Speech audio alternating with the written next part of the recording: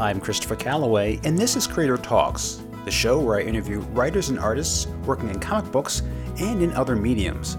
Today, I have a returning guest, Stephanie Cannon, along with Matt Knowles, talking about their time travel steampunk comic book, now on Kickstarter, Heirs of Isildur. It is the first of a 3-part series, and it is connected to their 11-issue series, Tales of Nocturnia, now on its 10th issue.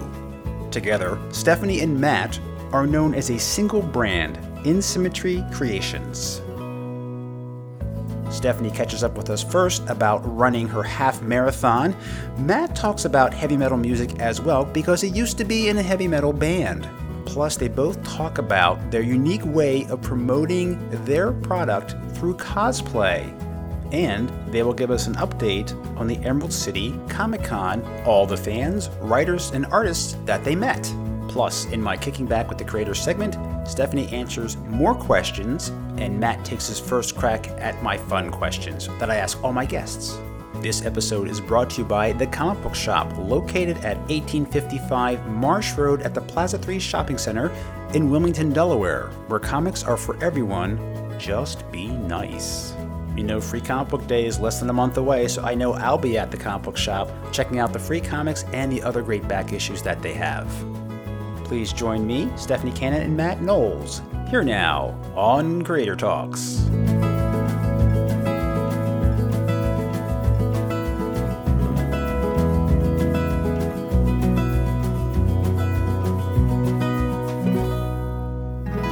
Steph, welcome back to Creator Talks. Hey, Chris, how's it going? Great. Matt, welcome to you. Thank you. Steph, since we last spoke, which was episode 101, right after I hit 100, you had just finished your 14th half marathon, and if I'm correct, you recently finished your 16th? Yeah, it was 16, and since then I've done another full marathon too. So holy cow. You know, in my spare time. That last one was the end of the trail half marathon? It was, and the funny thing is that was the one that I did last year. It's the same time every year, so it was the one that I did last year, I think the day before we did our interview. Oh, really? Okay. Yeah, so, but, you know, same time of year, so I make it a regular thing. So what was your most recent race? That was that one, yeah. Okay. Yeah, it was that one, yeah, so that's been 4 weeks, about 3 weeks, 4 weeks or so, right before I got, in the midst of all this crazy traveling and cons here, so. Yeah, I think it was February 16th, because I was at the Acme Showcase when she was doing the half marathon. I was down there doing a show in Orlando. For the last few races she's done, I've been the one tasked with making sure that she's got some kind of post about every mile or so that she's got some encouraging posts there waiting for her on her phone. So I went around to the show. There's creators there I'd never even met before, like Roland Mann and Richard Rivera from Stabby Bunny. And I'm like, hey, I just met you. Let's take a selfie so I can send this to my best friend and writing partner as she's running this marathon while we're right here. So this time, all of her pictures were like all these creators as I was going around to the tables, you know, saying, hey, person I don't even know, good luck. Each mile I'd get a new picture. I was like, what are these pictures I'm getting? It took me a little bit to figure out, but yeah, it keeps me going, so. Yeah, that encouragement's really nice. It's awesome. And he did the same for my full marathon and sent me pictures, crazy cosplay pictures. My family and I emptied out our entire cosplay closet. We took 26 different pictures of just every picture was like just getting more stupid and all that. She had no idea we were doing it. And she was like, I kept on getting all these beeps. And I got to mile 17 and I was like, I got to check out, see what this was. And I cried right there in the middle of the marathon. Yeah. Anything unusual happening during the marathon? Any observations about this particular one that was different from the last time you did one? This one was pretty good. The thing that I thought was funny about this one is they were like, oh, it's net downhill. It's literally called Mountains to Beach. It's in Southern California. And so you think if you start in the mountains and end up at the beach, you're going to go downhill. And the first mile was this steep hill. And I'm like, why are they doing this to us in the first mile? I thought this was supposed to be downhill. But yeah, when I talk about that race, the thing that I talk about the most is that Matt supplied me with pictures at every mile. That one was pretty good. It was in May of last year, so it was a lot warmer. The first one that I did was in the winter, so it was different weather, and it was right after there was some really terrible fires. Of course, California, you know, gets a lot of bad wildfires, and so I was a little concerned about what the scenery would be like, and we're running past these hills that are just charred because it was, I think, like 3 weeks after they had contained this really bad fire. So yeah, it was a little surreal to be there during that time. And those downhill runs, they're not as easy as people think. They really take a toll on your thighs and your knees. I mean, it's pretty tough. I think I was more sore after that one being downhill than I was the other that was fairly flat. Because, yeah, you're using, and you got to be careful because you can get injured in it. You're going downhill for so many miles, and then you hit flat, and that's tough on your hips. It's tough on your shins, and that's where people kind of tend to get injured if you're not playing it safe. I could tell you a funny uphill, downhill story about Steph. We just did Emerald City Comic-Con in Seattle, and we got invited to a secret after party on Saturday. And I'm like, oh, it's within walking distance of the venue, no big deal. So we got all dressed up. Steph was dressed to the nines, had these boots on with some, pretty steep heels on there that we had just gotten for the show. We walked to it, and walking there was uphill the entire way, and it was some steep grades, and Steph was having some troubles, obviously, walking up these really steep grades in these boots. On the way back, we're like, oh, at least it's going to be downhill, and clearly the downhill all the way back was much more troubling to her than the uphill in the boots because of momentum and having it was so just another example of the downhill. You think it's going to be a lot easier in the downhill, about wrecked her. Yeah, and that was after walking the con floor in our cosplay and our boots all day, so wasn't the brightest idea, but it makes for a good story. Well, I'm glad you brought up Emerald City because I've never been. I've heard a lot about it. I might get there next year, actually. So tell me about your experience, some of the things that happened, and I know that outside the con, you also had a chance to do some sightseeing. So let's start with just Seattle, big picture. You had a chance to go around, so please tell me, what did you see? Well, neither of us had ever been to Seattle. I've been to Washington State before, but never Seattle, so that was both our first time. So we were like, we're at the con all day, but we got to try to do some of these touristy things. So, we did the Pike Place Market. We were able to see the Space Needle. We didn't go up because it was kind of after hours. And it was ridiculous. We didn't want to pay $27 a piece just to go inside. Yeah. Oh, yeah. Hotel or stadium practically as tall as that thing. So you're not renting. You just want to see it. I know, exactly. So we got to see a little bit of the sights, and of course, the hotel that we stayed at was the headquarters hotel, so we were about 3 blocks or so from the actual convention, so we got to see a lot of downtown Seattle. Strangely enough, it never rained on us, which I don't know how we spent 5 days in Seattle and it didn't rain at all, but fortunately. But ECCC itself, we really loved. That was our first time there. We walked the floor this time. We didn't have a booth, but we definitely would go back and do a booth. One of the things that was interesting about ECCC is by far covered the most ground I've ever seen for a con. I know that people talk about Dragon Con in Atlanta that takes up basically 4 city blocks. It just is a big sprawling con. And this one was kind of the same way. There was a few decisions that they made that we thought were kind of odd. I mean, we understand that they had to do what they had to do, but the headquarters hotel was 3 blocks away from the actual venue. So at the headquarters hotel, you've got, panels for Stranger Things and some other huge events going on. But to actually be at the con, you had to walk 3 blocks down the street to the venue. So luckily this year it wasn't raining, but we're like, man, if it would have been raining, all these people would have been out there in their cosplays, getting completely soaked. Anytime that you went into the venue, you had to go back through security again. So if somebody's like, hey, I want to go check out stuff in the morning, and then I want to go over to a panel that's at the headquarters hotel, then come back to the main venue, they would have had to go through security checks twice. So there was little things like that were odd. But one of the great things about that show is the sheer number of people that were there. We estimated between 600 to 700 comic artists or writers or creators that were at that show. So it took 4 days for us to we were still meeting new people on the 4th day and having first time conversations. We had some people that we met, they wanted to take pictures with us all 4 days so they could get a picture with us in each outfit that we wore. But we literally were meeting brand new people on the last day. So there were just so many people there and so many new people, new faces to be able to interact with. So that was really, really great. Yeah, their artist alley is really impressive. I mean, we've been to LA Comic Con, and I've been to San Diego.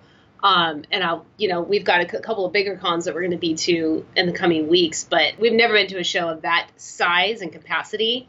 And the artist alley was just impressive. And it was really cool to meet. I mean, we met so many Twitter friends that we have, mostly Twitter and some Facebook friends too, I think. Brian Polito, Matthew Ermans, Dirk Manning. Yeah.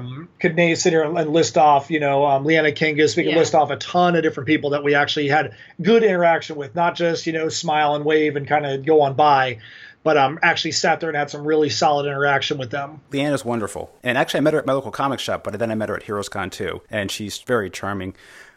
And I noticed you also met Matt Mayor Lowry, who was on the podcast. Sure did, yeah. And that was fun because he and I have interacted on Instagram quite a bit, and he's a runner too. Mm-hmm.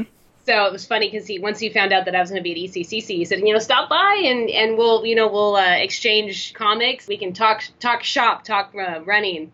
So it was funny when I met up with him and he was saying, because I'm like, I don't know if I'm going to be able to run while we're there. And I like to run, whenever I go somewhere, I like to run in new cities. But we were just walking a con floor for 6 to 8 hours a day is just not conducive to running afterwards. In not shoes that were conducive to walking the floor. I mean, having steampunk, boots and things like that with flat heels on them were not designed for, I would say, probably 6 to 8 miles a day in the building we were walking. Easily. But yeah, he was great to meet. And we talked a little bit. He was fortunate enough to get out there and kind of found some running trails. So he's like, if you're ever there again, I can tell you where to go. I'm like, all right, well, we're going to try to be there next year. So, but yeah, it was great to meet him. Try to get some running inserts, nicely cushioned inserts for your cosplay shoes before you go to the next con.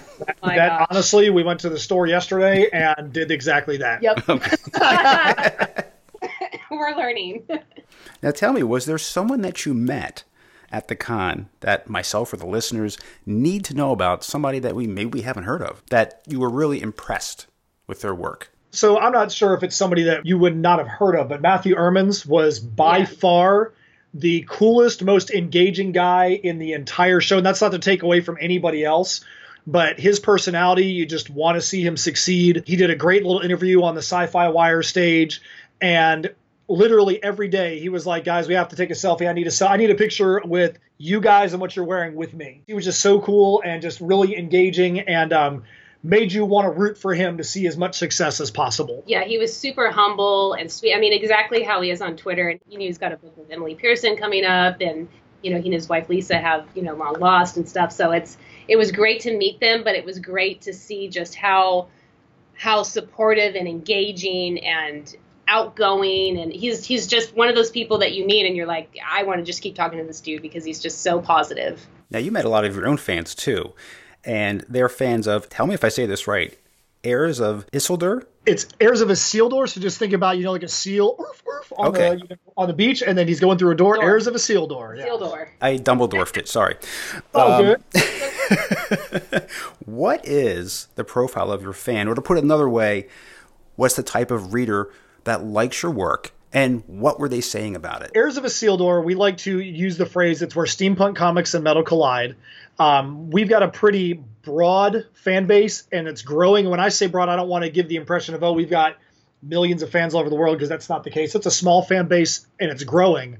But we've got typical comic readers.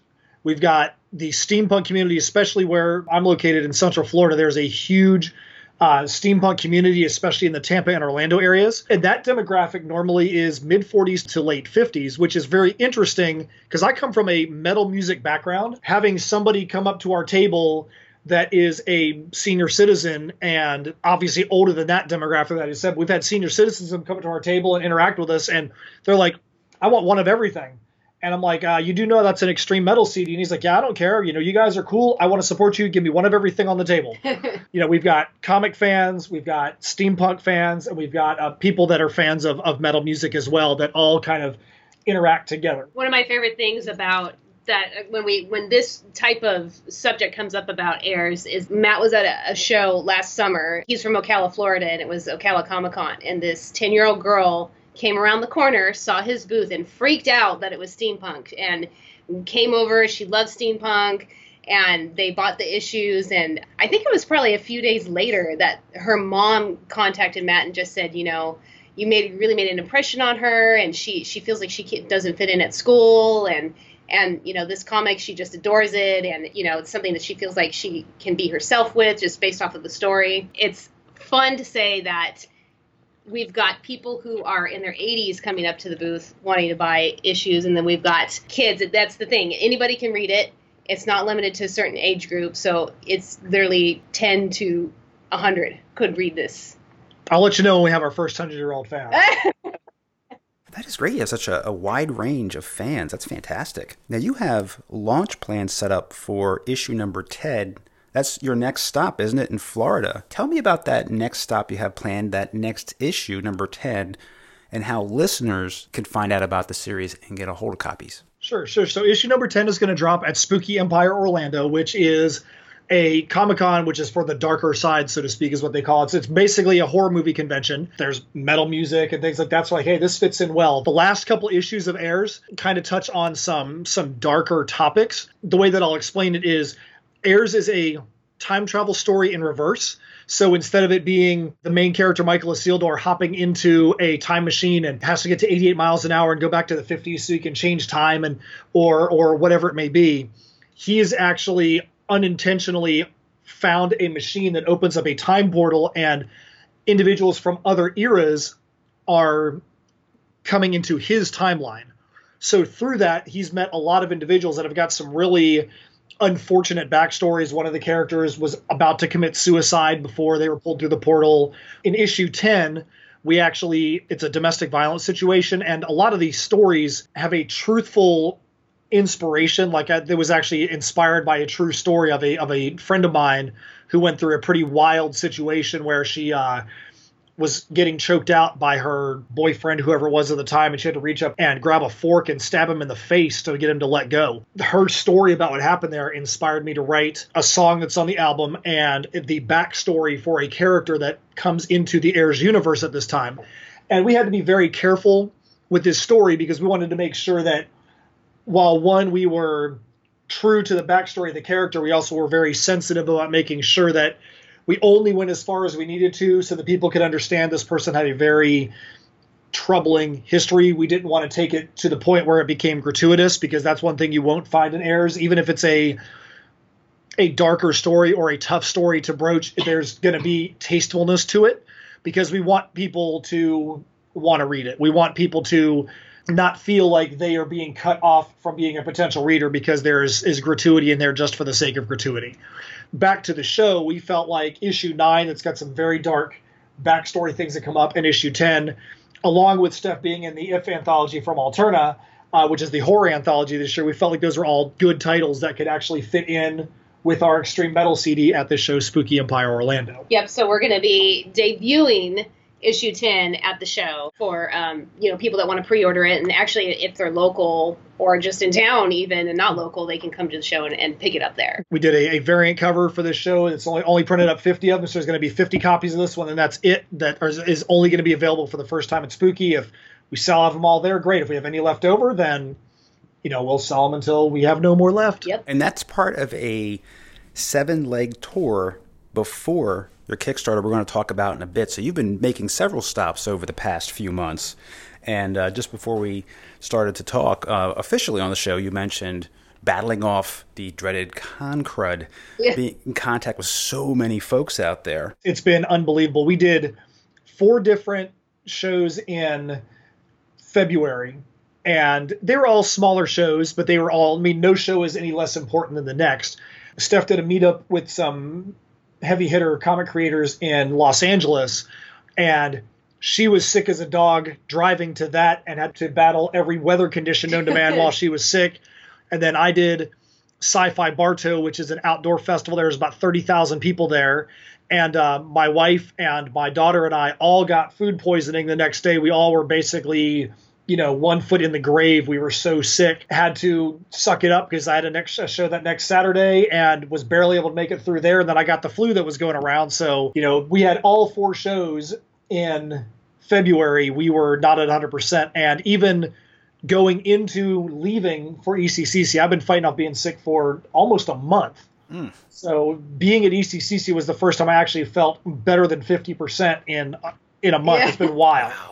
I'm back. Now we're back from that. Now I'm kind of getting it a little bit, but you got to just push through, and then we're downing the vitamins so that we've got, like Matt mentioned, we've got Spooky Empire at Orlando this weekend, and then the following weekend I'll be back in California at WonderCon. So hopefully by then, I'll be feeling okay. But either way, I can tough through it. Well, the Kickstarter's coming up after WonderCon, and while that's running, are you going to both take a break for a while and recuperate before you get back on the road? So right now we have it scheduled where there's only one show that either of us is doing during the Kickstarter. We got Steph's doing WonderCon 2 days beforehand, and we started on April 2nd specifically so that she had a day of being able to rest and recuperate and be able to get her mind focused for the launch.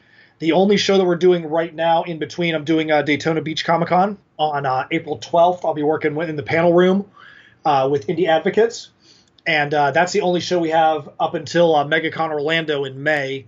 So that way, yes, we could focus 24/7 on supporting the Kickstarter, making sure that we're not shortchanging it while we are out there doing stuff with these shows. Yeah, I mean, it's no secret that doing a Kickstarter is a lot of work, and so we both collectively agreed that launching in March when we've got 3 shows in 3 weekends, in 3 different states is not a good idea, because we don't want to be like hiding off in a corner at the show floor at our booth trying to keep track of everything. So April, we're pretty much dedicating ourselves to the campaign, but it's also good to get at least one little show in there so you can kind of get the buzz going in a different way than social media, word of mouth. Well, it's great that you're covering this from coast to coast. One has the West Coast, one has the East Coast, but collectively together, if I understand this correctly, all of your work is falling under a social media umbrella, InSymmetry Creations, #INSYM. Tell me why and when you decided, hey, it's time to create this umbrella social media identity for us. How did that conversation go? I was preparing for Aethertopia 2018, which is a up-and-coming steampunk festival in the Tampa Bay area. And I was trying to figure out who to take down to the show with me. My wife was going to go. My 13-year-old was going to go. But I wanted someone else that was going to be able to go and be a creator with me. And it was May 15th. Yep. And I talked to Steph, and I was like, listen, there's nobody else I trust with the Airs brand than you. And I know it's, kind of like a pipe dream, but I would sure love it if you were able to go to Aethertopia with me. She didn't bat an eyelash, and she was like, when is it? By that night, she was like, I'm getting my tickets. Yeah, I was like, let's do this. And at that point, we had a lot more chemistry than just being friends and fellow creators, talking creators. shop, that type of thing. Immediately, she actually became a part of the creative team with Airs, and there were other things that we started doing. We started writing some other things together. Basically, we started just organically where, if she had a title, she would ask my opinion on things. If I had something I was working on, I'd ask her opinion.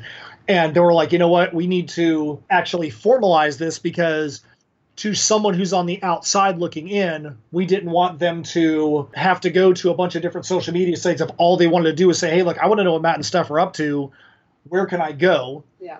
We thought it was not right for it to be just my social media or just her social media. So we said, hey, well, you know what? Once we came up with the name InSymmetry Creations, and it's, the hashtag We Are In Sim is basically a play on words, because we are in symmetry. We are in sync with just about everything we do. So, we truly are the InSim and the InSim name. Yeah. I mean, it was kind of, I think we came up with the name June? in like a June, in like a day. It just sort of like very organically happened that we kind of were like, we have the same goal. We want to do as much content creation as we can, and how can we, if we're working together and going to all these cons together and co-writing together and involved in each other's projects, it might just be even a small capacity, but we don't want to create confusion for people going, well, how's the involvement here? So it was kind of nice. And so the way that we call it is it's our umbrella company for everything that we do, whether it's collectively or individually. We mentioned the hashtag. It's out there. So, folks, you can see that on Facebook and Twitter as well. Yep. Yes. Yeah, it's hashtag InSim on Facebook, and it's hashtag @InSim Creations on Twitter. Yep. Now the Kickstarter. We're talking before it launches. It's April 2nd. That's Tales of Nocturnia. And this ties into Airs. Tell me who the key players are and the basic theme of the book. Tell me about the devastation that takes place in the story. Can the people come together to overcome it? Okay, so in Heirs of Isildur, as we stated earlier, we have individuals being brought from their own timeline that have normally been in perilous situations that get brought into the Heirs timeline of Michael Isildur.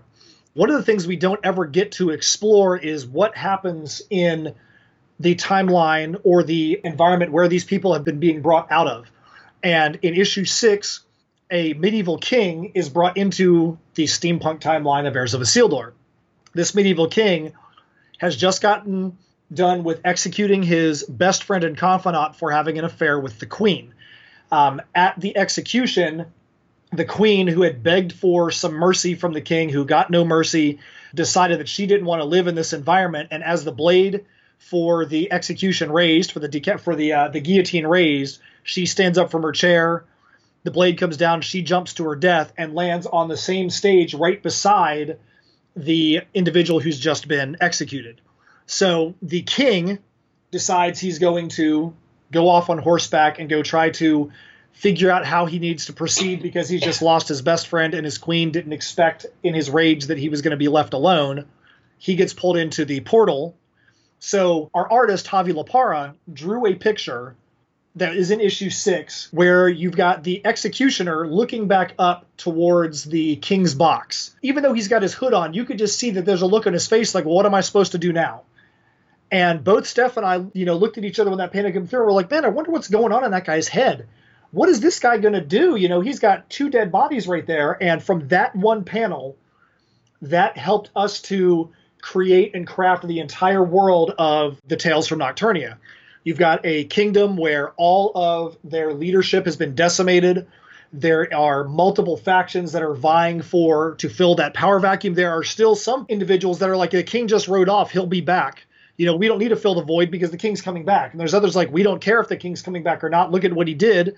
There's others that believe the king has abandoned the kingdom and he'll never come back. So you have a bunch of different opinions and a bunch of different mindsets as to what we need to do, all while there is an imminent invasion from the forces of darkness that has been all the rumor that's supposed to be coming at some point inevitably to the kingdom. So you've got a whole bunch of side stories and different character interactions as they're trying to figure out how do we come together before this invasion happens. Yeah, it was pretty cool how you can boil it down to, it was, like Matt said, one panel of this executioner that spoke to us both. We kept going back to, we kept talking about the executioner who was supposed to be this very minor role, and it just birthed this story. I mean, neither of us kind of really expected it to happen, but once it did, it was like, this is how it needs to be. We need to tell this story. Yes. We got to give a hand to Javi for drawing an engaging scene and character that really just kind of imploded this side story that we came up with. Javi has a knack for drawing some of the most interesting things that you would just never expect. Like, we had a scene in issue 9 of Heirs where there was 2 characters that were talking for quite a long time, and nobody really wants to see just the talking heads. And we didn't really know how to approach that scene. Javi's like, oh, I'm going to draw one where there's somebody like from the perspective of looking out a window from a building down on top of these guys. But then he also drew one where he's like, hey, instead of these guys standing there talking, all we're going to see is their feet because they're in an alleyway. And he's like, I'm just going to draw 2 rats. There's 2 rats. The panel's going to be 2 rats. You see the guy's feet behind him. But it worked, and it was just like, it made it so interesting that he was like, let's focus on something that has nothing to do with these guys. Let's just draw something cool. And there's been so many little things he's done like that has inspired our creativity, because we're like, we can think outside the box a little bit. And we will say when issue 10 comes out, Javi and his rats and drawing little things like that have started to become a little bit of a calling card, because there's another scene in issue 10 where he just kind of randomly drew some animals, while something else was going on. And we think that might become one of our little things as we go along. Might be a little theme, and that's the great thing about Javi. And I kind of had the same thing with some of my shorter, because he did my 1-page comic Boot Hill, which was kind of the first thing that I ever comically worked on and put out. A lot of my shorter comics, he's done the same thing where he's drawn a sign and the title goes on the sign. So Javi has a knack of doing something that is so engaging that you just want to just have it in every single comic in one way. It's like a little Easter egg, maybe. So tell me about the comic. Who's working on the book? Of course, yourselves. And it is Javi who's doing the art on Tales of Nocturnia? That's the 3 of us that are working on it. We always like to say that, even though we call ourselves co-writers, which we are, there always has to be somebody in the proverbial driver's seat, because you can't have 2 co's.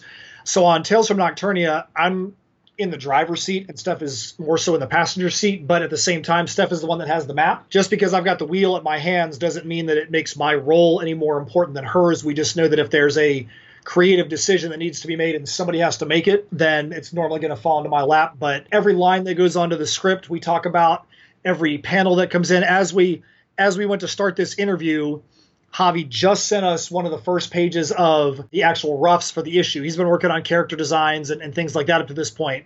But we talked through every single panel. We talked through every single thing that Javi does.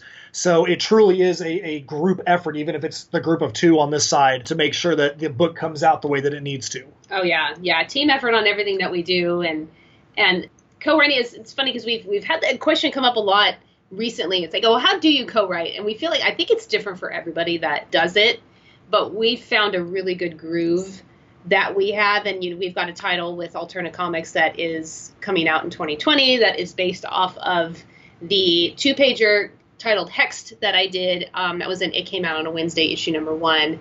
It was my concept because I wrote it before Matt and I ever even met, but now we are co-writing this 3-issue miniseries, and so it'll kind of be the opposite of what Nocturnia is, where I'm in the proverbial driver's seat a little bit, and he's helping me navigate.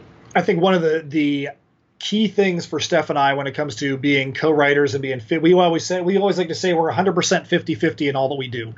Neither one of us has aspirations to branch off from what we're doing to do bigger and better things. We want to do bigger and better things together. I came from toiling in the underground of the metal scene for many, many, many years. I had a band that released 5 CDs, and we did very minor things. We had some fun in what we were doing, but I got to see all too often there were far too many individuals that got into a band that were trying to use it as a stepping stone to get to the next thing.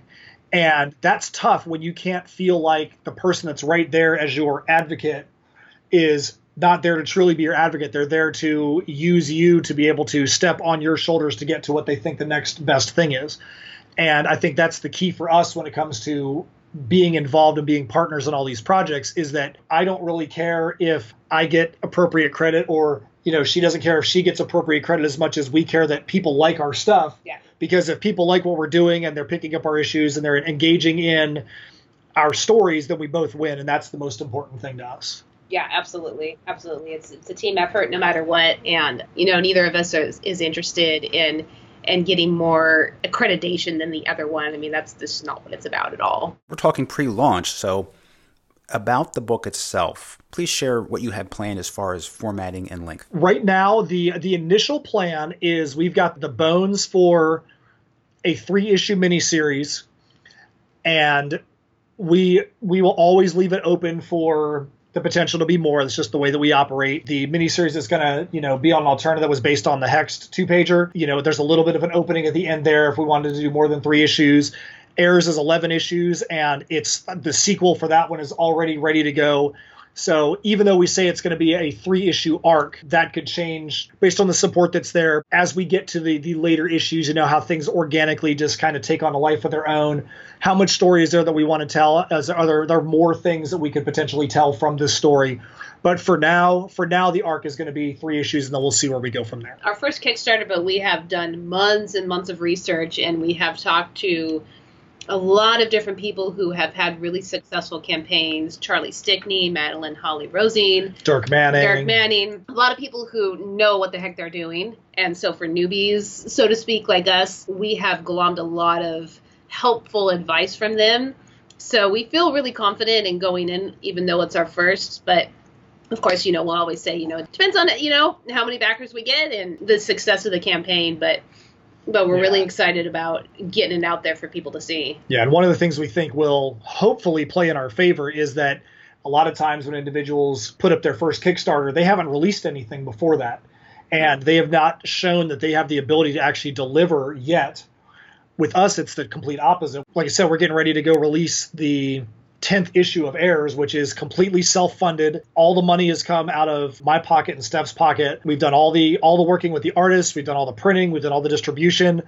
And so we've already shown that we can create and distribute and fulfill on orders throughout the whole run of Heirs. So hopefully that will play in our favor and people will be able to have confidence that if they go and back us, that it's a project that is actually going to be in their hands when we say it is. Yeah, having been through it in a different way where we're having to produce an issue and ship it out and that type of thing, like Matt said, I think that will be to our favor. Hopefully people will see that and know that they're going to get the book and all the other rewards in their hands when we say. Barring any unforeseen circumstances like, natural disasters.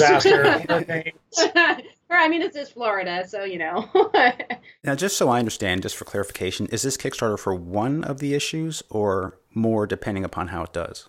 This Kickstarter is for the first issue, and there is a possibility that we may have some higher level tiers that may have the opportunity for someone to be able to buy their way into inclusion in issue 2. But for the most part, that we are going to handle our Kickstarters. If we were to have more than this one, you have to have a plan. And if this one works, our plan is that it would all be individual issues as we go.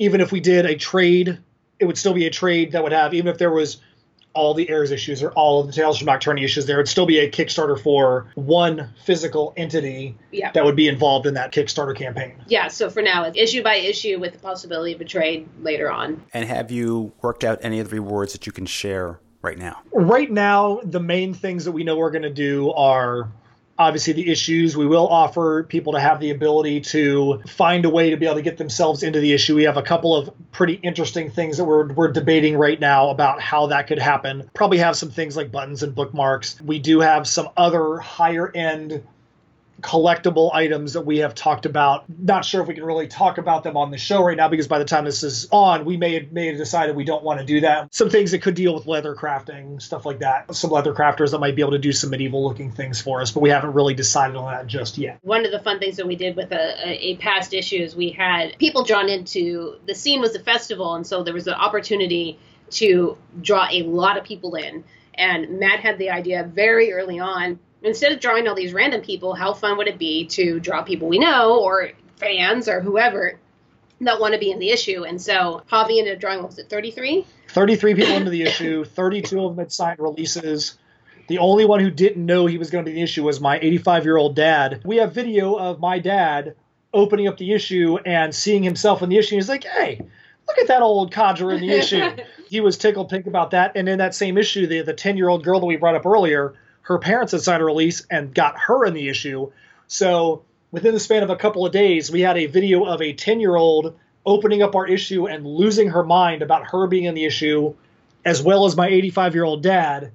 So that was just great to be able to see those two people have the same reaction to what we were doing. I'm in the issue. Javi drew himself in the issue. Our families, our kids are in the issue. So it was a really fun thing that we did. It's a cool thing to say, hey, look at this comic that I'm drawn into.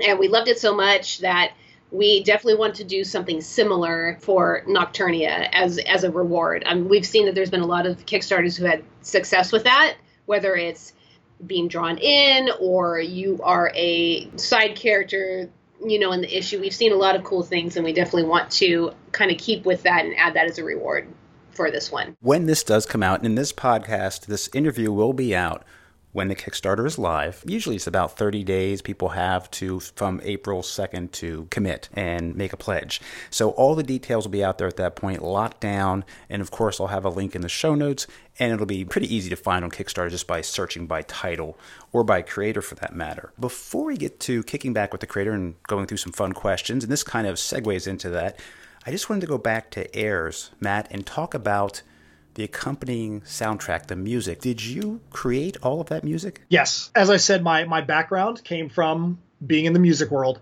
and I actually took quite a few years off. I was in a band with a couple of pretty heavy hitters, especially one named Sean Tibbetts, who's now the bass player in the band Camelot. He's been in Camelot for a decade. Our band just wasn't really doing anything at the time. We ran into just a ton of brick walls. And he had the opportunity to go rejoin Camelot and go. He literally right now is on a world tour with Camelot, and things have just fallen apart. And I decided, you know what? I need to just step back from content creation. Next thing you know, it's 7, 8, 10 years later. I always had that gnawing inside of me that I wanted to get back into creating. I had a series of events happen that kind of pushed me over the edge, and I was like, yep, I need to make it happen. Sat down with my wife and talked about what I wanted to do, and told her that, because I referee a lot of soccer games. I've refereed about 4,500 soccer games in my life, and that's just my side hustle. And I saved a lot of the soccer refereeing money, put it off to the side. And before I started recording the album, I said, look, I want to have money saved to the side so that way I can finish whatever I start. It started off, I just, built a brand new system, got some software for the music, and started just writing a couple of songs. And I had no real intention on what I wanted to do. I just had an open slate. I wanted to write. I wanted to have a steampunk vibe to the look of it. And the reason why was because a lot of these songs came from pieces I had written years ago, whether it be a musical riff. Normally it was coming from lyric pieces, and I would take those and repurpose them and use them in the new music. And to me, that's a lot of what steampunk's about, taking something that's old, repurposing what's there, and making it into something new and futuristic. So I kind of felt like steampunk spoke to me there. And then as time went on, a couple of songs turned into a 4-song EP, turned into an album, turned into I want to write a little steampunk story that went alongside of it, was a couple thousand words, then 10,000 words, then 54,000 words, and then it turned into an ebook and into comics. And the way that the album interacts with the story is the storyline for Airs unveils like a vertical line throughout the comic issues. The songs on the album will interact at horizontal points. So, for instance, the first individual that comes through a portal that comes into Michael Isildur's timeline, his name is Shiver. And he has part of his backstory is in the issue, but there's a little note there that says, hey, if you want to know more about this character, Shiver, go to the song Shiver on the album, and you could hear a little bit more from a lyrical standpoint about what this character went through, what was going on in his mind, or what was going on in his environment before he was brought into the story. Yeah, it's a very unique way to provide a little bit of background information. I was kind of a fan of Airs. I mean, Matt and I met and were content creator friends. At the time, I think there were 3 issues out, or the 3rd issue was about ready to come out. 3rd issue was about to come out, yeah. And so he sent it to me, and I was like, wow, this is really unique. I don't know of anybody else that's doing exactly this. I mean, there are similar things, obviously, but that was kind of one of the things that drew me to Airs, is that it was a very unique offering that a lot of people can't find anywhere else. Like that multimedia experience and getting more depth behind the character by listening to the music and listening to the lyrics. That's very cool. Absolutely. So as we go into kicking back with the creator, I think, Matt, we've touched on some things that you like to do for rest and relaxation. Now, Steph, last time we spoke, it was family, video games, going through the foothills, hiking, running, of course. Yep. Matt, how about you? What do you do to rest and relax? Well, rest, I don't even know what that word is. I'm a referee, a soccer referee, and I've reffed about over 4,500 games. So I'll do that, and that's something where, to me, if you can get able to get out there and run around and make some money while you're doing it, I look at it like if you were to go to the gym and you were to leave and somebody was to hand you a stack of money as you were leaving, and every time you left the door, you'd turn your butt right back around, go pump some more iron, and walk back out the door again as they hand you more money. So that's something that I do when football season is in town. I mean, I'm a huge sports fan, whether it's Miami Dolphins, NC State Wolfpack, Miami Heat, always watching sports, playing fantasy sports, whether it's pro or college fantasy football. I run a youth soccer league that just started the season last week. Try to keep myself active because I spend so much time in front of a computer that I need to get out there and get active so I don't become a gigantic beefalope.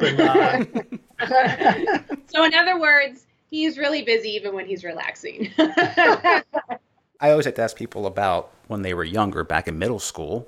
They had posters and pictures on the bedroom walls. What were they? And Steph, for you, it was Jurassic Park, Jaws, or Pause together, Jurassic Park and Jaws.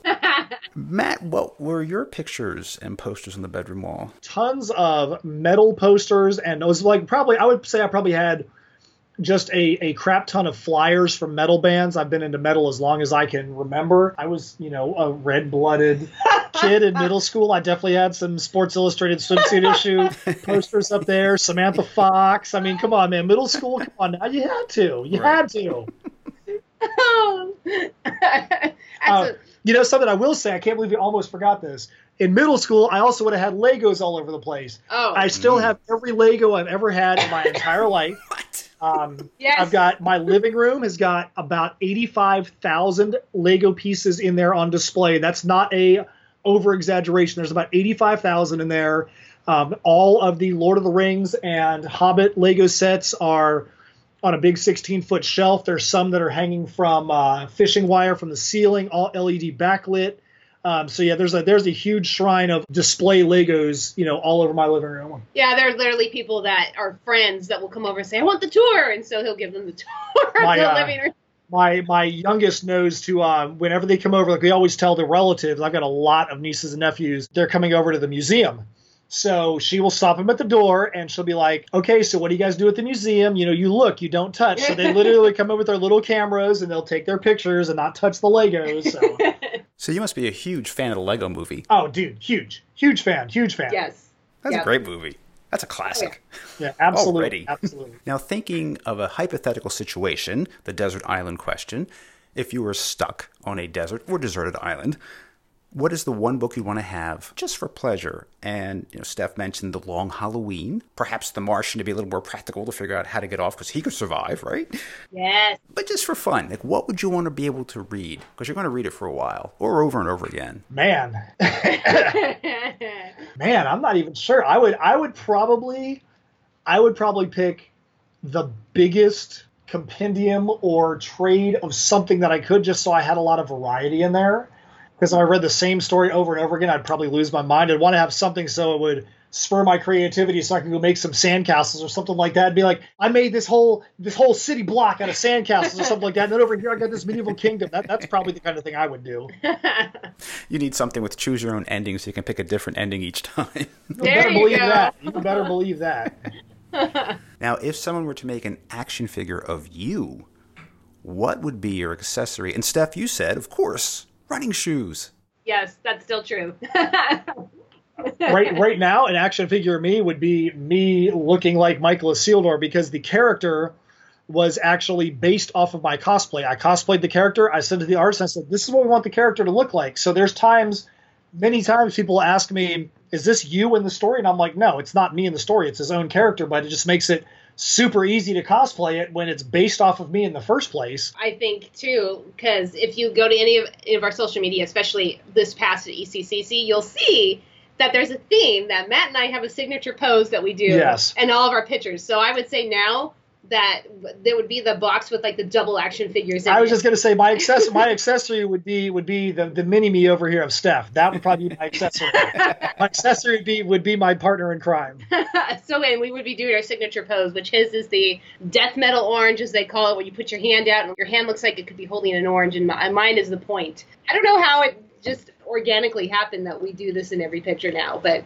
if you were to see a box on the toy shelves, that's exactly what our figures would be doing. And one of these days that will happen. We will make sure that there is we will make sure that there is, whether it's just for us or if it is for purchase outside of us, or it is like a super high tier on a Kickstarter campaign, you're going to be able to get. You're going to be able to get the Matt and Steph action figures. The stretch goal, yes. I'll tell you what, that is great promotion. Going around circulating the floor, dressed as characters from your own work, based on you. That's really smart. I like that. Something fun happened at LA Comic-Con, and the same thing that happened almost at Seattle. We were just there. So in LA, we were talking with David Lucarelli. We spent the vast majority of probably at least an hour talking to him on Friday. And we always try to go the first day dressed down, air shirts and, matching hats. So we still kind of twin, but we were just there so we can actually be comfortable. After that, we go in full head to toe steampunk. And we spent a ton of time with him on Friday. We saw him on Sunday, and it was like steampunk, and he spit taked, and he was like, "Are you guys cosplaying characters from your comic?" And we're like, "Yeah." And yep. he's like, "I've never seen somebody do that before me." He was just dumbfounded in the nicest of ways. But then we kind of thought about it after he made that comment. We're like, "There's like nobody else in here that's actually living what their creation is and bringing the creation out into the floor for people." And it was really cool. So we really try to make sure that we do that. And then we're at Seattle this past weekend, and we were there. Was it Saturday that it happened? Yeah, it was like the busiest day. So we're trying to get through these crowds. Barely even able to move because there was like everybody in the whole state was there. And somebody walks past us and he's like, "Alterna Comics, you need to sign my book."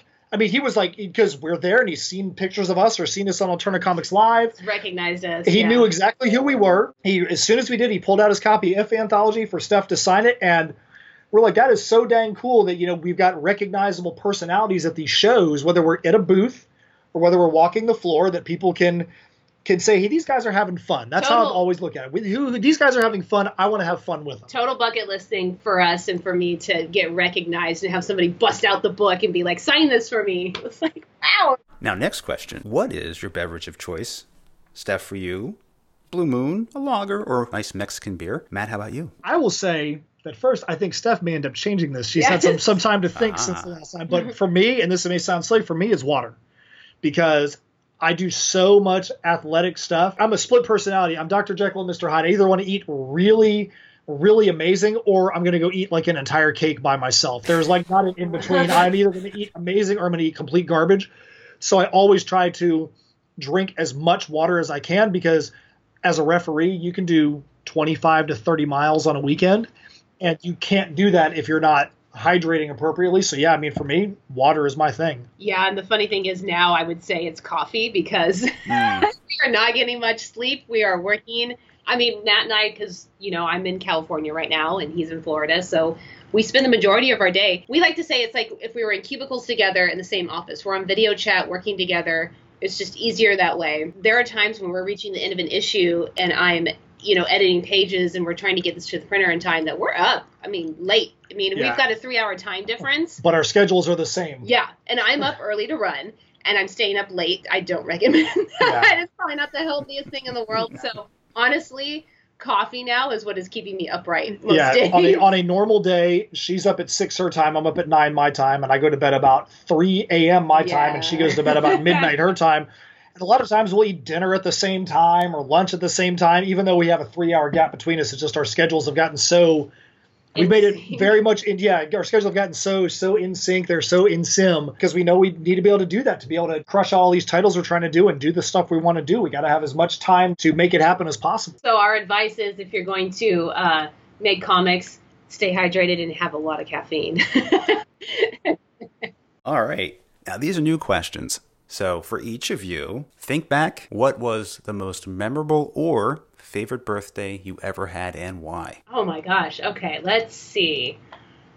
I want to say that, and it's funny because there wasn't anything spectacular that happened, but I'm going to say that this last birthday was probably my favorite, just because I am at a point now, you know, and I think we talked about it in the last podcast. It's 12 years now because my oldest daughter is 12 years old.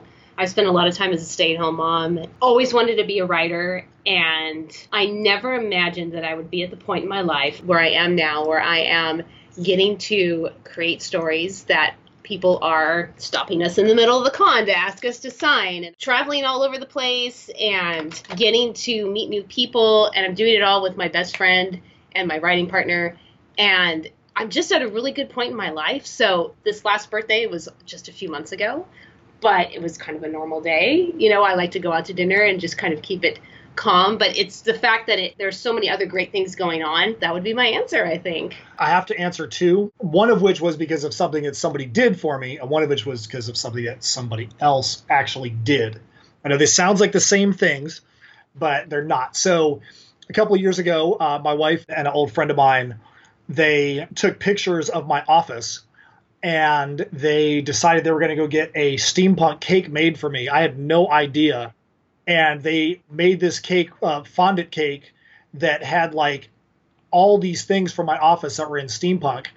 And they brought the cake. We were at a sports bar watching a Miami Dolphin game, and they had the person bring this steampunk cake into the sports bar. And I'm like, what the freak is this? And the cake cost like $100 to just make this. So it was a really cool cake. And I was like, that was actually pretty awesome. And at the time, that was the best birthday I had until this past birthday, when somebody decided to make sure that one of her trips to Florida was scheduled around making sure that she was actually here so that we could actually spend my last birthday together. And so that by far has become my favorite birthday. I don't know who he's talking about, that crazy trip. somebody who's going to have an action figure with me one of these days. Next question. What is the oddest job you've ever had? And I don't mean necessarily comics. I mean, it's just something that you did to pay the bills. It was a little different, a little off the beaten path. What was that job? I would say, as far as I don't know if it's necessarily odd, But when I was, gosh, I don't even know, to be honest, I was probably like 15. I had like a little summer gig working at a dog grooming shop where I got to wash dogs and cats. And I actually have like battle wounds still. I'll bet. From that job where I was like bit in the face by a dog. And like, I mean, it sounds crazy, but you know, when you're a teenager and you're kind of doing this, to be honest, I think I was kind of paid under the table, which I probably shouldn't even say, but I had some pretty standard jobs. You know, as a teenager, I worked in a movie theater. I mean, it's a pretty cool gig when you are on summer vacation, 17 years old, and you're working with friends at a movie theater and getting to hang out in the theater and watch movies afterwards for free and stuff. So it's not necessarily odd, but definitely one that has a lot of memories attached to it. I would say for me, and I know I've already mentioned a couple times, some of the things that have happened while I've been a soccer official, my wife, my son, my youngest daughter, we all four referee, and being able to be on the field and actually ref with your family where the whole crew is just your last name. But I think that one of the things that makes being a referee interesting, and I know this is going to sound odd, and I don't mean this to sound morbid, I've seen some pretty wicked injuries on the field. And when you are the center official in a game, you have a lot of legal responsibility in that position. If somebody gets injured, you have to write legal documentation up because it becomes part of their file and part of what file is filed with the insurance claim. I mean, I've seen people get their legs broken. I've seen people get kicked in the head by their own teammate. I've seen just some really weird things, and knowing that you have to immediately take off the referee hat and help to console, whether it's that person or the other teammates when they see a catastrophic injury happen to somebody, know that you've got a responsibility then to help this person who's just out there playing some recreational soccer, to help them to make sure that their insurance goes through correctly, because that could change their life. And if you don't file that properly, they could not get their insurance claim, and that could screw up their job, and it could screw up their ability to actually pay their bills. And it's just been very interesting, the kind of things that you see come up when you're refereeing soccer like that. Yeah, I feel like it's pretty common for him to be off the grid in a way on a weekend and be like, yeah, you know, I was, you know, late coming back from halftime because I had to call the ambulance again. And you feel like there's crazy injury all the time. I mean, it's rough. Well, on that note, final question. What is, in your opinion, the best metal band ever? And Steph, I don't know if you're a metal fan. I assume you are. Oh. But your opinion. Wow. Whew. I'll let Matt think about that. Well, it's funny because we were just actually talking about this earlier today about bands that we listened to in high school and middle school. I wasn't a huge metal fan. It wasn't that I didn't enjoy it. Whether personally, because he has toured with them in his past when he was in a band, he has introduced me to some bands mostly from European countries that I would have never have known existed if it wasn't for him. And so it's really cool. And some of them are running songs that I listen to now. For me, I'm a newbie, and I'm like, you know. But she's also a straight up metalhead too. I'm telling you right now, man. Yeah, she gets down at shows, man. All right. We've been to a show together, but I absolutely adore Orphan Land. So if I was to pick one right now, that's who I would pick. But Matt, what I would say it'd be difficult for me to not say Eleviti from Switzerland. A couple of reasons why I say that, because they were just so influential in my life. When my old band, we were signed to a label out of Holland. Eleviti was signed onto the same label. The people in that band had never met anybody from the U.S. I'd never met anybody from Switzerland or Croatia, which is where they all were from. And we got put on a tour together. So the very first people that they ever met from the States was these ridiculous knuckleheads. We actually changed their thoughts about what Americans were. There was a few of them that were like, you know, we just watched the news and we saw all this terrible stuff and we hate America, and we, you know, met you guys, and you guys are some of the coolest people we ever met. But on that tour, my old band released their last album. It ended up being their last album. On that tour, they released their first album, Spirit. And watching where Eleviti has gone, they are the biggest folk metal band in the world right now. They've put out a lot of albums. They've spawned a lot of other bands. I'm still in contact with many people that I'm still friends with to this day from that tour. They are very influential in the music scene as well, and very original. If you go back and listen to their discography, you'll see that there are a lot of bands and a lot of genres that have spawned from them. I mean, you can say the same thing about Black Sabbath and Iron Maiden, that, you know, everything can be traced back to those roots. Any band that's using a flute or a violin or a hurdy-gurdy or bagpipes in their metal music, probably has got some kind of influence from the band Elevite. And I think that's probably one of the ones for me that I would say goes up there in that top echelon. Oh, very good, because I haven't heard of either one of them, so there's something I can check out. Orphaland is from Israel, and their music is unbelievable, and they are all about, we don't care about any of the political dealings that are happening in this area. We just want to make good music and support our fans. Yeah, that's what I appreciate about them. And Matt, what was the name of your band? My old band was named Royal Anguish. There's some stuff out there from us. Not my favorite stuff in the world nowadays because the staying power just wasn't there. But obviously, the stuff that I like the most now is Airs because that's the stuff I hear all the time. All right, then. Well, folks can look for that Kickstarter coming up. The tie-in to Airs, Tales of Nocturnia, April 2nd, and then you can see all the backer rewards.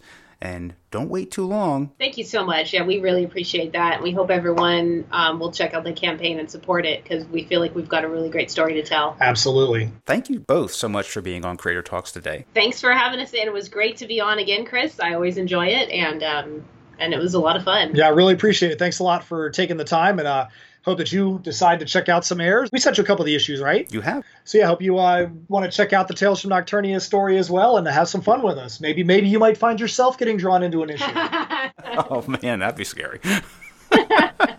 I will. Thanks. Appreciate it. Coming up next week, I have an artist joining me, Greg Paprocki. He was referred to me by my son, who picked out his book in my local library. He grabbed a copy of G is for Go-Go, an ABC's book, the theme of which is the 60s. Greg has also done A for Adam, which is based upon the atomic age, the 1950s, and many other ABC books, and he is also currently the artist on Curious George, and he also worked on Curious George's Big Book of Curiosity. He has done a lot of really cool and great commercial work, and I just love his art style. We will discuss his commercial artwork and how his style has evolved over time. And of course, I'll kick back with the creator and ask Greg my fun questions I ask all my guests. And now for the usual business, you can find me on Facebook, Instagram, and Twitter at Creator Talks Pod. That's at Creator Talks Pod. On the weekends, I post my Saturday Silver Age and Sunday Bronze Age comics from my personal collection. The podcast Creator Talks is free and is available every Thursday on iTunes, Google Play, Stitcher, YouTube, Amazon Smart Speakers, and now on Spotify. Hey kids, young and old, keep reading comics. I want to thank my sponsor, the Comic Book Shop in Wilmington, Delaware on Marsh Road, where comics are for everyone. Just be nice. And be nice to each other. Enjoy reading your comics this week. For Creator Talks, this has been Christopher Calloway. Until next time.